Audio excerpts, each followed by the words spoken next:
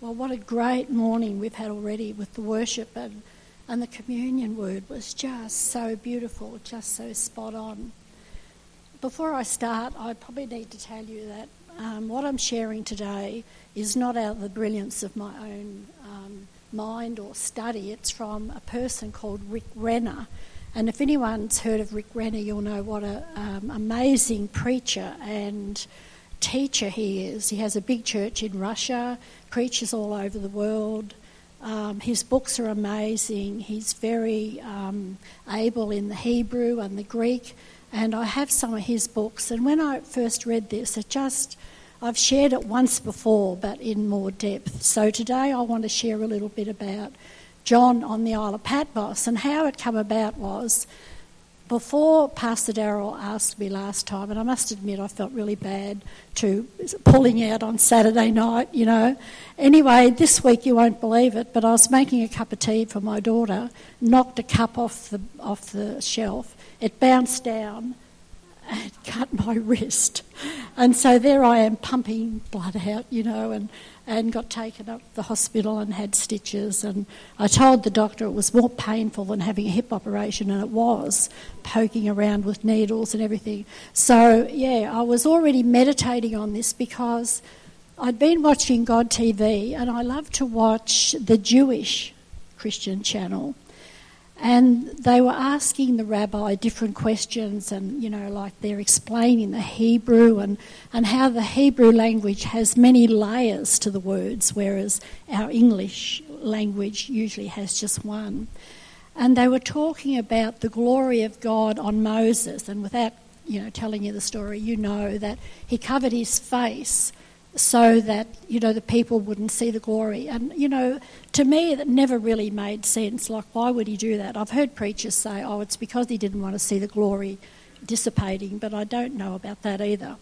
But this particular rabbi said that the word that was used, let me get my glasses on so I can get it right, that the light and the glory that actually came on Moses from God was like shafts or shards of lightning, and it was flashing out of him. Like, we don't have any understanding about the glory of God. We just think the glory of God is when you get overcome and you lay on the floor.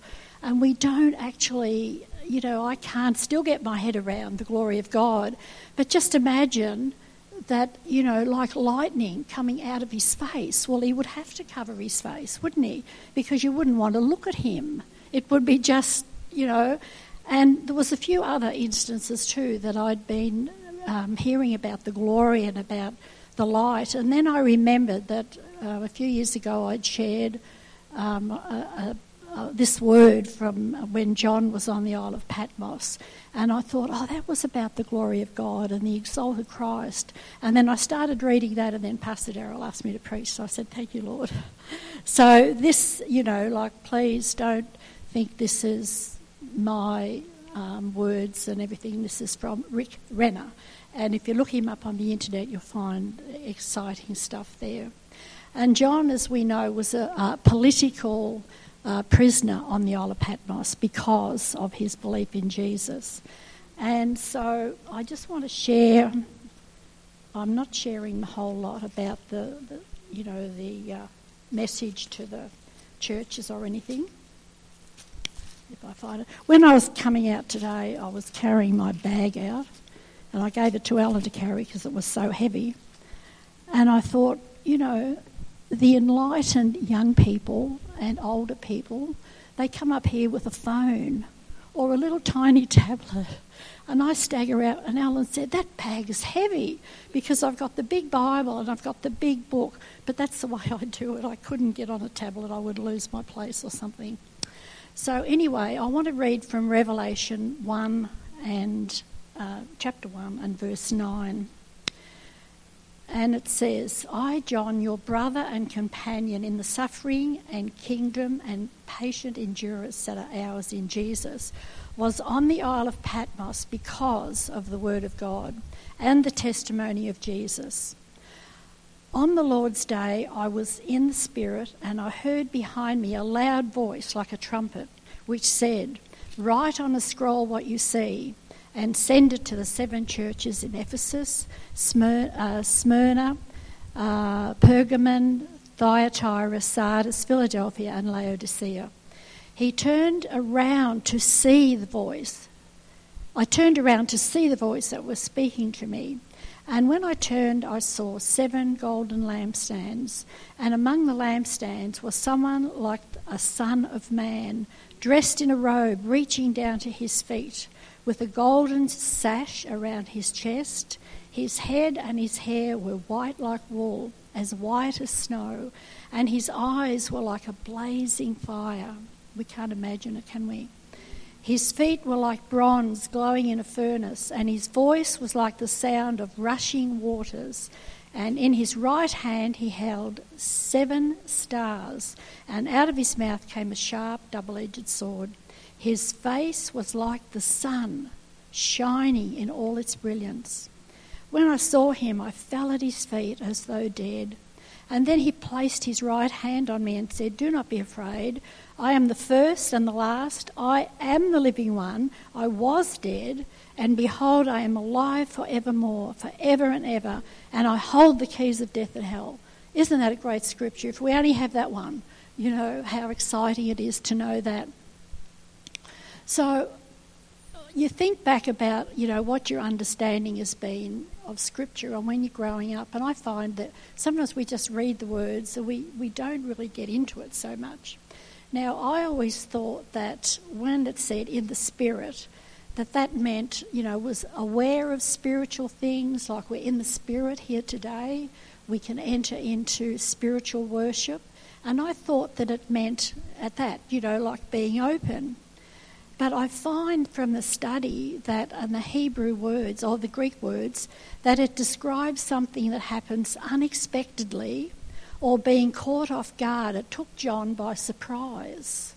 So it wasn't actually talking about being in the Spirit. And the word Spirit in the original Greek is not capitalised. It's a small s. Now, our Bibles say, but please check this out, don't take my word for it. And I thought, isn't that interesting? Because I'd always thought in the Spirit.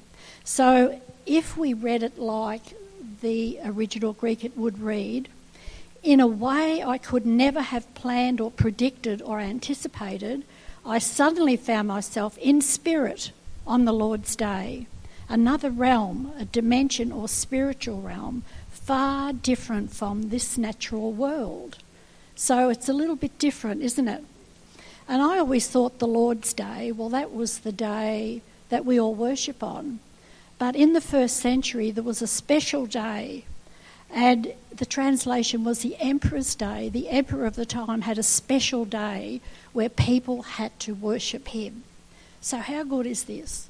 On the day that the whole of the world as we know it, the first century, the pagans under Domitian, they're all worshipping him. They're all worshipping him. And yet Jesus, the true king, the true over everything, like the ruler, he reveals himself to John.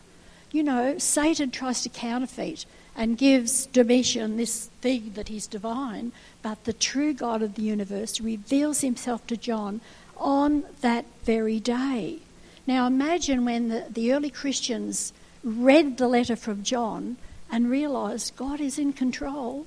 And I thought, we need to have this same understanding today, that God is in control, even when it looks like, if you watch the news, it looks like what is going on. Anyway, then it says, John heard, not just a voice, but think like a trumpet. It was a loud, clear clarion call. And Jesus then had John's full attention. He knew he had to submit to this authority. He didn't know it was Jesus at this time, but he knew it had authority. And it said he turned to see. Isn't that funny? He turned to see the voice. He turned to see. And now, remember, John would not have heard this voice for approximately 60 years. He wouldn't have heard that voice, but he knew there was something about it. I can remember one day my father's brother, an uncle of mine, knocked on the door, and his voice was my father's. And straight away I recognised that voice, because he spoke exactly the same soft tone as my father. And so John had an understanding that, there's something about this voice. I'm remembering something. But 60 years, he'd had 3 years ministry with Jesus, and he was a beloved, but 60 years since he'd heard the voice. So when John turned around, so the study tells us, the barrier between the natural world and the spirit realm was removed, and then all of a sudden he was in it. It wasn't just a vision, it was real, and it was happening. And I've known people who've visited the Cave of Revelation, they call it on Patmos, and saying it was just amazing, to go in there. So this person doesn't match his memory, but this is Jesus exalted as in his role as king and priest and judge. It's not the Jesus that we always think about, but I think when we come into times of interceding for people and praying for people and thinking about the authority we have, this is the Jesus, this is the authority, this is where it comes from. This is amazing. Now, like a son of man, but different. Maybe like John remembers Jesus, but more. There's more there.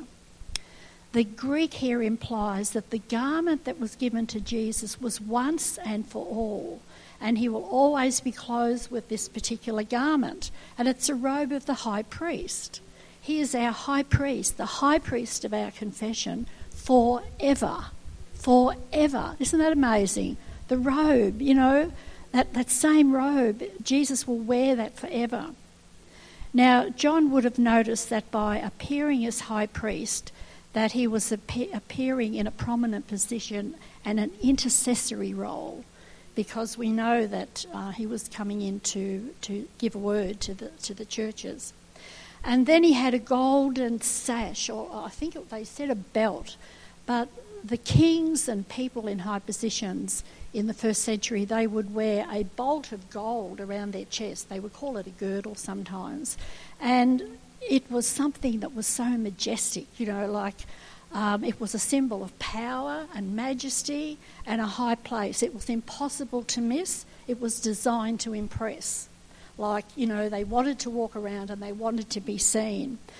There was no higher status symbol, because you see pictures and you think, well, why did they wear that? It must have been uncomfortable. But apparently they wore it up high, and then their gown would just sweep. As they walked, their gown would sweep in a very nice way, and people would look at them. So, what an awesome sight for Jesus to appear to John like this with that belt of gold, reminding the first century Christians, God is high and above. Jesus is high and above every power on earth. And when you study what they went through, you haven't got time to talk about it all. We think sometimes that we have it hard, and half of the world does. But, it's a symbol of power and majesty and dignity, authority. And that would have been such a reassurance to them when John tells them these things. Look, God is in control. This is how he was dressed. Yeah, so it was to actually show that he rules. He is over all rulers and governments. He's a king. He's over all, and he's over his church. He is over his church, and we are his church. It's for us now. And then verse 14 says, his head and his hair were white like wool, white as snow. Now, as a young person, I used to think, it meant really old, like really old people have white hair. They don't now. We can do something with it. They don't. But there's no ageing in heaven. Everything is young and vibrant. And so that's not what it was meaning at all. I did find that out later, of course, as I went along. Anyway, the word there for white is leukos, the Greek word, and it means light, brilliant, shining, or resplendent. So it was something that is above what we are used to looking at. So, we can't understand sometimes what is happening because we don't have it in our minds that light could be like that, And in Daniel 7:9, without going through all that, we find the throne and someone sitting on the throne. And a lot of commentators think that Daniel actually saw the exalted Christ in his position of authority because he was seated on the throne. And it says that there was rivers of fire. The throne had fire all around it. Again, that fire, that brilliance. You know, when you start to talk about the authority of God, it's always coming out in light and fire and brilliance and something that, you know, is just so hard for us to understand. The same word is used at the transfiguration of Jesus. And, you know, Matthew said that the face of Jesus shone like the sun. Who can look at the sun? You know, we can't look at the sun. No wonder they fell, you know. No wonder they just didn't know what was happening. A blinding light, an absolutely blinding light. And the angels outside the tomb, the scripture says that their garments shone like lightning. And they, you know, they couldn't look at it. The guards fell back in fear. So, you know, it's more than our understanding of light. It's a lot more than that. And, you know, the more you read it, you think, oh, God, I still don't get it. I don't think, you know, it's just so much. So imagine a flash of lightning that doesn't disappear. Like, this is what John was trying to look through. And when you see a flash of lightning, you know, you shut your eyes, you blink. But imagine if it stayed there and you're trying to look through it. And I was thinking the only thing that I could probably, you know, put it down to, or what I would imagine is like, you know, when you see a movie and they're having interrogation someone, they've got the light in their eyes and, you know, they can't see. And it would have been like that. He couldn't see. You know, I mean, what an experience. He's trying to look through the light to see. He wants to see Jesus. And then it said he's looking into the eyes of Jesus. And apparently the original says, or the Greek says, the eyes of him. The eyes of him. Jesus, the eyes of him. And his eyes were like blazing fire. But it wasn't a fire for heat. It was a fire that just brought life and just was brilliant. You know, because we think of fire, we think of heat. The Greek word carries an impression of wonder, the eyes of Jesus. You know, you sometimes hear of people and they've had a vision and they've seen the eyes of Jesus, you know, but they wouldn't have seen the eyes of Jesus like John saw him, because John was appearing to him in his full majesty because he had a job to do at that time. So the word means something unique, unequalled and unmatched. The eyes of Jesus are unmatched by any other. Nothing else can ever come near to that. John said like fire, you know. I mean, even looking into a fire, sometimes you get mesmerised, don't you? And you look and you can't get your eyes away from it. It's so nice at night if you've got a fire. That's why I've got a gas log fire, because I can look at the flame and pretend it's real. You know, but you just want to keep looking at it. And that's what John would have done. He would have felt himself getting drawn closer and closer to Jesus. And the eyes of Jesus, of course, were on the churches at this time. And it was a pure gaze. But it wasn't to bring judgment, it was to bring warning. Jesus never just brings judgment, there's always warning. People always have time to repent, always have time to come to him, because that's the heart of God. For God so loved the world. That's just our Lord. And 5 of the churches were on the verge of judgment, and Jesus himself was interceding. He had the gown on as the intercessor as well. And then John saw the feet of Jesus, and they were bronze, and I could never understand, you know, why would the feet of Jesus be portrayed as bronze? It's something outside my imagination even. But, it said here that God had said to Moses, take off your shoes, because where you stand is holy place. And so this portrays Jesus as the one who is completely pure and uncontaminated by any contamination of the world. He's pure, he's holy, you know, and that makes sense, doesn't it? And the bronze denotes that when Christ moves to bring judgment, it's always slowly to provide space for people to repent. We're in the day of his favour. We're in the day of grace. We will never see the Lord in that. Like, you know, one day he will stand and every government, every king, whoever will have to fall at his feet. but we don't. We're not under judgment. We're in the day of his grace and his favour. And then in verse 15 it says, his voice was like the sound of many rushing waters, and it drowned out all else. And I thought of Niagara Falls, you know, like you just can't hear, you know, you really can't hear anything. It's just this roar, and it just continues and continues. And so, you know, his voice, first of all it says it was a trumpet, and then it says drowning out everything else. So you think, some believers think that God used this expression like of trumpets and loudness because the cave, which is called the Cave of Revelation now, was near the coastline, and the waves would belt against the rocks, and there was always the roar of the rocks. And so Jesus was speaking over the top of the roar, and so John was hearing him. How amazing is that? We still need to hear his voice. But we have his word. Sometimes we have a still small voice. But his word is what we need, because the word of Jesus still has that same power yesterday, today and forever. And sometimes we need the word of God to silence the voice of the enemy within us. And, you know, poor John, here he is on the Isle of Patmos, and the only thing he did wrong was to believe in Jesus, was to oversee the 7 churches and to live a life that was good and holy and beautiful. And here he is a political prisoner, you know. So, yeah, we need the voice of Jesus had to come across louder than everything that was around and taking John's attention at that time. And the word will do that to us, like we're singing, you know, about having no fear. And, you know, the word of God will bring you to that place. And then in verse 16 it says, in his right hand, the right hand always meaning of completion, he holds the 7 stars.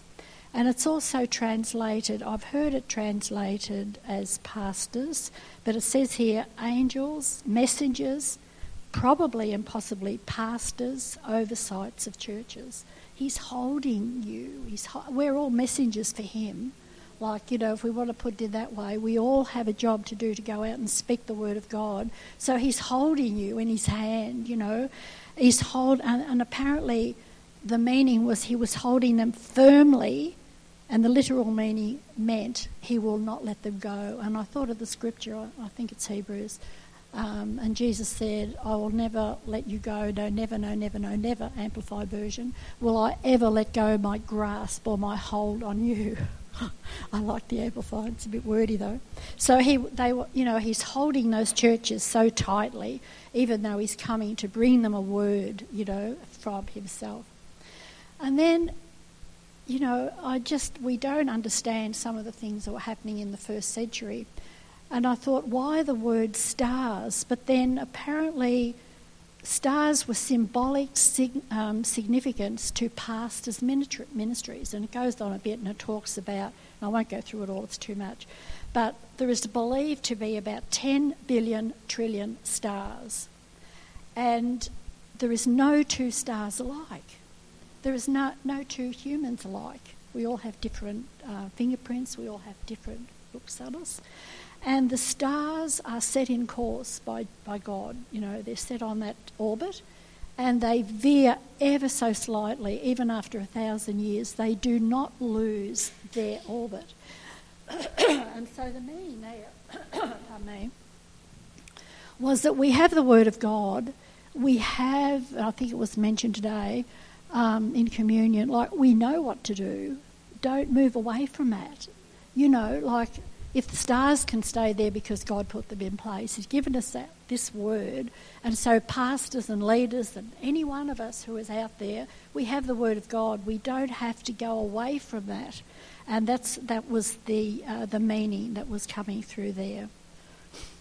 And then it talked about the oil lamps also, that pastors are like the oil lamps, or the leaders, or all of us. You know, like we go out, like we heard today, as a sweet perfume to the world. We also should be the light, because people are drawn to the light, aren't they? They are drawn to the light. And so that goes for us too. Because remember the early sailors, they plotted their course by the stars, you know. And when we're out there in the world, there are people who maybe will have no one else to teach them but watching us. And we've all had that happen. People will say, oh, I saw you do that. Why did you do that? I thought you might do that, you know.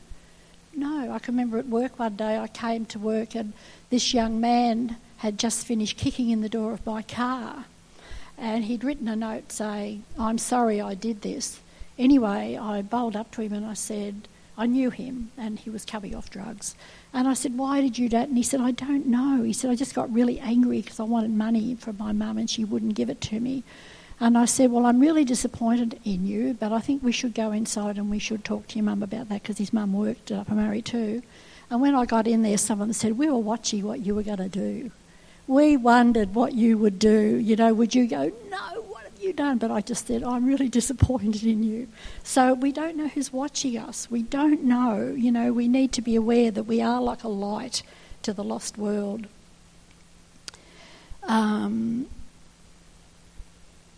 So Christ holding the 7 stars in his right hand was very significant to first century believers. Now, I had no idea about this.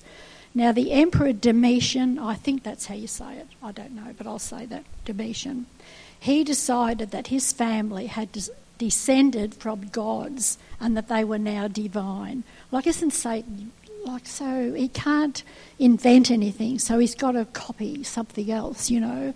And so here he is, this poor man, and we see it happening in the world today, people who think they're gods and, you know, Jesus help us.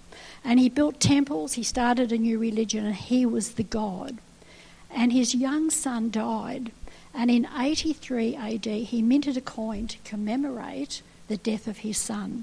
On one side he had his own head, and on the other side he had an image of his son, and I saw a picture of it, an image of his son sitting on a globe, the world, his arms outstretched, playing with 7 stars, indicating that the 7 planets were part of their heavenly dominion. You know, now, you know, what must the early Christians have thought of that? And it said John would have seen and probably used these coins because that was the coins. Again, one encouragement to the early Christians, God's in control. He's holding everything in his hand, nothing to do with, you know, Domitian or anyone else in our lives who's in charge today. So we need to remember that. Then it says the two-edged sword. There's a lot in that, so I'm not going into the two-edged sword, but it was a fearsome, fearsome weapon. And that was like coming out of his mouth like this sword that, you know, can cut down his enemies and, you know, and we can use a two-edged sword to bring down our enemy, you know, to bring down demonic things against us. And his face was like the sun. It was shining in its brilliance. Remember Saul on the road to Damascus, you know, he was blind for 3 days because of the brightness that he couldn't see. So John couldn't take any more glory. Like it was just too much for his mind, his body, his emotions. He just couldn't take it. And it says he fell down as one dead. It was just too much, you know, we just can't imagine that. One day all will fall at his feet, one day. And then Jesus, he reached down and he placed his right hand on him. You know, every word in Scripture, it's not like Jesus touched him, but Jesus bent over him and touched him with his right hand. And so, I've got another minute. The right hand, you know, special blessing denoting power, position of authority, protection, safety, favour, strength and victory. All of those things, you know, Jesus was imparting to him the same as he can impart to us today. When we come to him, we can have strength, we can have fresh life, we can have power over anything that the enemy would try to bring against you. I guess today that's one of the things I want us to really think about is the power and majesty in the exalted Lord. A friend of mine who used to preach around the world, and I think she's still preaching today, she said the Lord showed her one day that when she went in to preach or to battle, you know, that the enemy would run because he would see fire on her hands, fire on her feet, fire coming out of her mouth. You know, sometimes we don't understand how much demons, the devil, is afraid of us. He can't do anything, only persuade us to let him tell us something. You know, we have that power, we have that authority today to not listen to the words. And, you know, like, how many times do we hear words in our head and we think, what a funny thing to think. Wasn't us, it was a word whispered in our ear. So all of that, he reached down to John, and he does the same to us today. And then he said, fear not. He said, don't be afraid. You know, don't be afraid. Today he says that to us. Don't be afraid. Doesn't matter what situation you're in. I am there with you. He said, do not be afraid. I am the first and the last. That's really, really reassuring, isn't it? He's forever. I am the living one. I was dead, and behold, I am alive forever and ever, and I hold the keys of death and Hades. So Jesus said, fear not. Now, I just in finishing, I'm finally finishing, I'm pulling it in. And I want to read from Psalm 2, and I think that is just so relevant to us today. As we remember that God is in complete control, whatever we see, whatever we think, whatever situation that you're in, God is in control. If we will just turn to him and ask him, you know, and every person has something in their life where, you know, we're praying for someone, we're interceding for someone. Every family, every one of us, we can look at people and think, your life's perfect, but we don't know, do we? And God is always there with us. And Psalm 2 says, and now listen, isn't this for today? Why do the nations conspire and the peoples plot in vain? The kings of the earth take their stand, and the rulers gather together against the Lord and against his anointed one. Isn't that happening? Let us break their chains, they say, and throw off their fetters. In other words, we don't want any Christianity. We don't want that, and we're seeing that more and more. Listen to this. The one enthroned in heaven laughs. He laughs at what men would do. The Lord scoffs at them, and then he rebukes them in his anger, and he terrifies them in his wrath, saying, I have installed my king on Zion, my holy hill. I will proclaim the decree of the Lord. He said to me, he said to Jesus, you are my son. Today I have become your father. Ask of me, and I will give the nations your inheritance, the ends of the earth your possessions. You will rule them with an iron scepter. What a great promise. You will dash them to pieces like pottery. Therefore, you kings, be wise. Be warned, you rulers of the earth. Serve the Lord with fear and rejoice with trembling. Kiss the Son, lest he be angry and you be destroyed in your way. In his wrath can flare up for a moment. Not to us. Not to us. And the last bit said, blessed are all who take refuge in him, or who put our trust in him. Let's put our trust in him in a greater way today than we ever have before. How great is our God, how absolutely amazing. Thank you.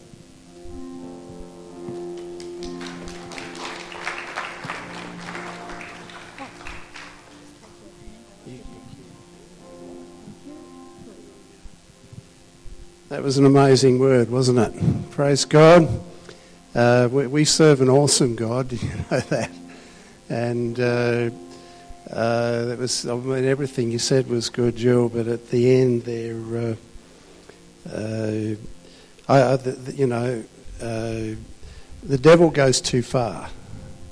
You know that? Like sometimes when we're younger and you can play a joke on someone, but it can go too far. And then it becomes not funny, it becomes hurtful, you know what I mean? And he's like that, he doesn't know when to stop. And he thought he had a great victory when Jesus was hanging there dead on the cross. How wrong he was. And always goes too far. And I really believe in my heart there's going to be a great uprising of against him when the enemy comes in like a flood. Spirit of God will raise up a standard against him, it says in Isaiah, and I really believe that. But you've got so much more going for you than you will ever have against you. So much more. Like, you know, I just reminded of that this morning as Jill was preaching that, and remember an old lady Mrs. Busby, Beryl Busby. That would be an interesting name to have, wouldn't it? And she's a beautiful old lady, and I had the privilege of meeting her, Pam and I. And her claim to fame, well, she didn't really claim any fame, but she used to play the piano for Smith Wigglesworth in his crusade, so there wasn't much she hadn't seen. But her and her husband in their later years went into an Indonesian island as missionaries, and the only 3 lots of white people there that had ever been before them had been killed. They were cannibals. It was a pretty horrid place, and they said, "You'll die." It's just, they said, God has told us to go there and take the gospel. So we don't care about dying. We're doing what he told us. And the only thing different between the previous white people in there and them was that they were born again by the Spirit of God. And they come out with spears and whatever else, and when they saw them, they dropped everything and ran. And they walked into the first village they came to, and the people were freaked right out. And they conveyed to them that they were fearful and wanted them to go away. They said, "What is this ring of fire around each of you? And what is these white people with brilliant light shining over the top of you?" And we've got far more with God on our side than we could ever have against us. Amen? Yeah, let's stand. Let's stand. I don't know. I love what Greg said earlier, and it was just seemed to be God was putting his finger on the issue of fear this morning. And that was just ringing real true with me, and I trust that you have been letting God deal with that in your lives. But if any of you want prayer regards that issue, like ministry team, if you hang around, I'd love you to come and just get prayer for that, because you can't operate with fear in your life. Like, it's a bad basis to operate from. You can't do it. Relationships will never work properly when you've got fear in your life. Nothing will work properly. We either come out of love or we come out of fear, and it's not the way to come out. So if you need ministry for that, I'd love you to come this morning. If you don't, if you've dealt with that, that's fine too. But can we just sing the end of that song we sang there before? Just yeah. Oh no, whatever you're doing will be fine. Just sing. That'll be. Just sing something. Yeah, that's cool. Just briefly, yeah. And if you want to come, that's okay. If you don't, that's fine too. If you need healing this morning, love to pray for you as well. So just to give your opportunity. So thanks, Christy.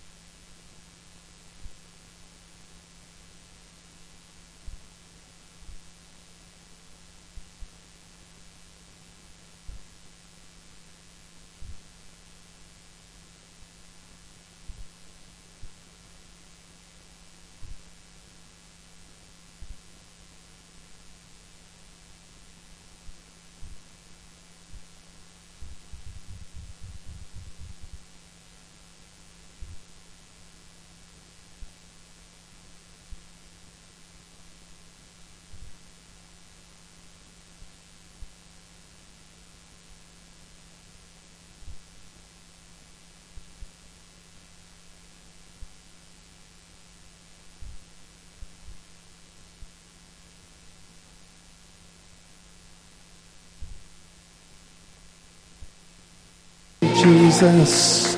Thank you, Lord. Hallelujah. Lord, we just thank you for gracing us with your incredible presence today. Lord, just for the opportunity to worship you this morning. Lord, we value your presence so much. We thank you so much for that today. Lord, I just ask very simply your blessing on this people today for this week. Lord, I just pray you're covering over everyone this week. And Lord, I just pray for opportunity for each of us, Lord, to do something, to share something, Lord, to just represent you in some situation this week. Lord, I ask that in and through your precious name, the name of Jesus. Amen. Praise God. God bless you. Sorry, I know church has gone over time, but God's been speaking to me throughout the whole meeting, with all the fear and everything, and He's just saying to someone here, you're going through a difficult stage, so what's the big deal in taking the step in faith? It can't be any worse than what you're going through now. He just wants you to know that He's got you, and taking that step is going to be the best decision you've ever made in your whole entire life. So don't be scared. You're already not liking where you're at anyway, so why not just get excited and just take that step of faith? It's been spoken about so much this morning, and there's people here that are willing to pray for you. If you just take that step and come forward, your life will change from that moment onwards. He's got something for all of us, but just take that step of faith. Don't be afraid. He's got you. Thank you. So come if you want, folks. Hey, I just keep remembering your message. I remember Jill saying people are watching us. They are, aren't they? And the worst thing is your kids watch you at home too. I just felt I would throw that in this morning. I don't know why, but they see what you do. Not when you're at church, when you're home. Praise God. Hey, have a good week. Come if you need to come for prayer.